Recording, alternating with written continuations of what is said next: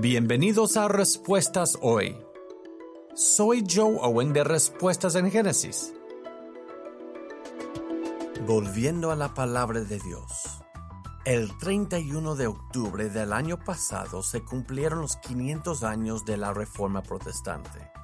La Reforma fue respuesta a muchas doctrinas y prácticas no bíblicas que se habían introducido a la Iglesia.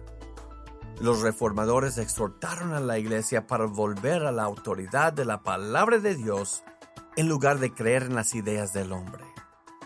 Uno de los gritos de los reformadores fue «Sola Scriptura» o «Solo la Escritura».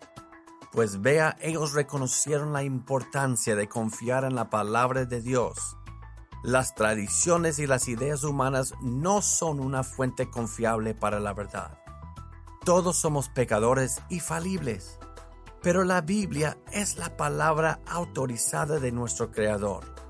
Es la verdad inspirada por Dios, viva y eficaz, que nunca pasará.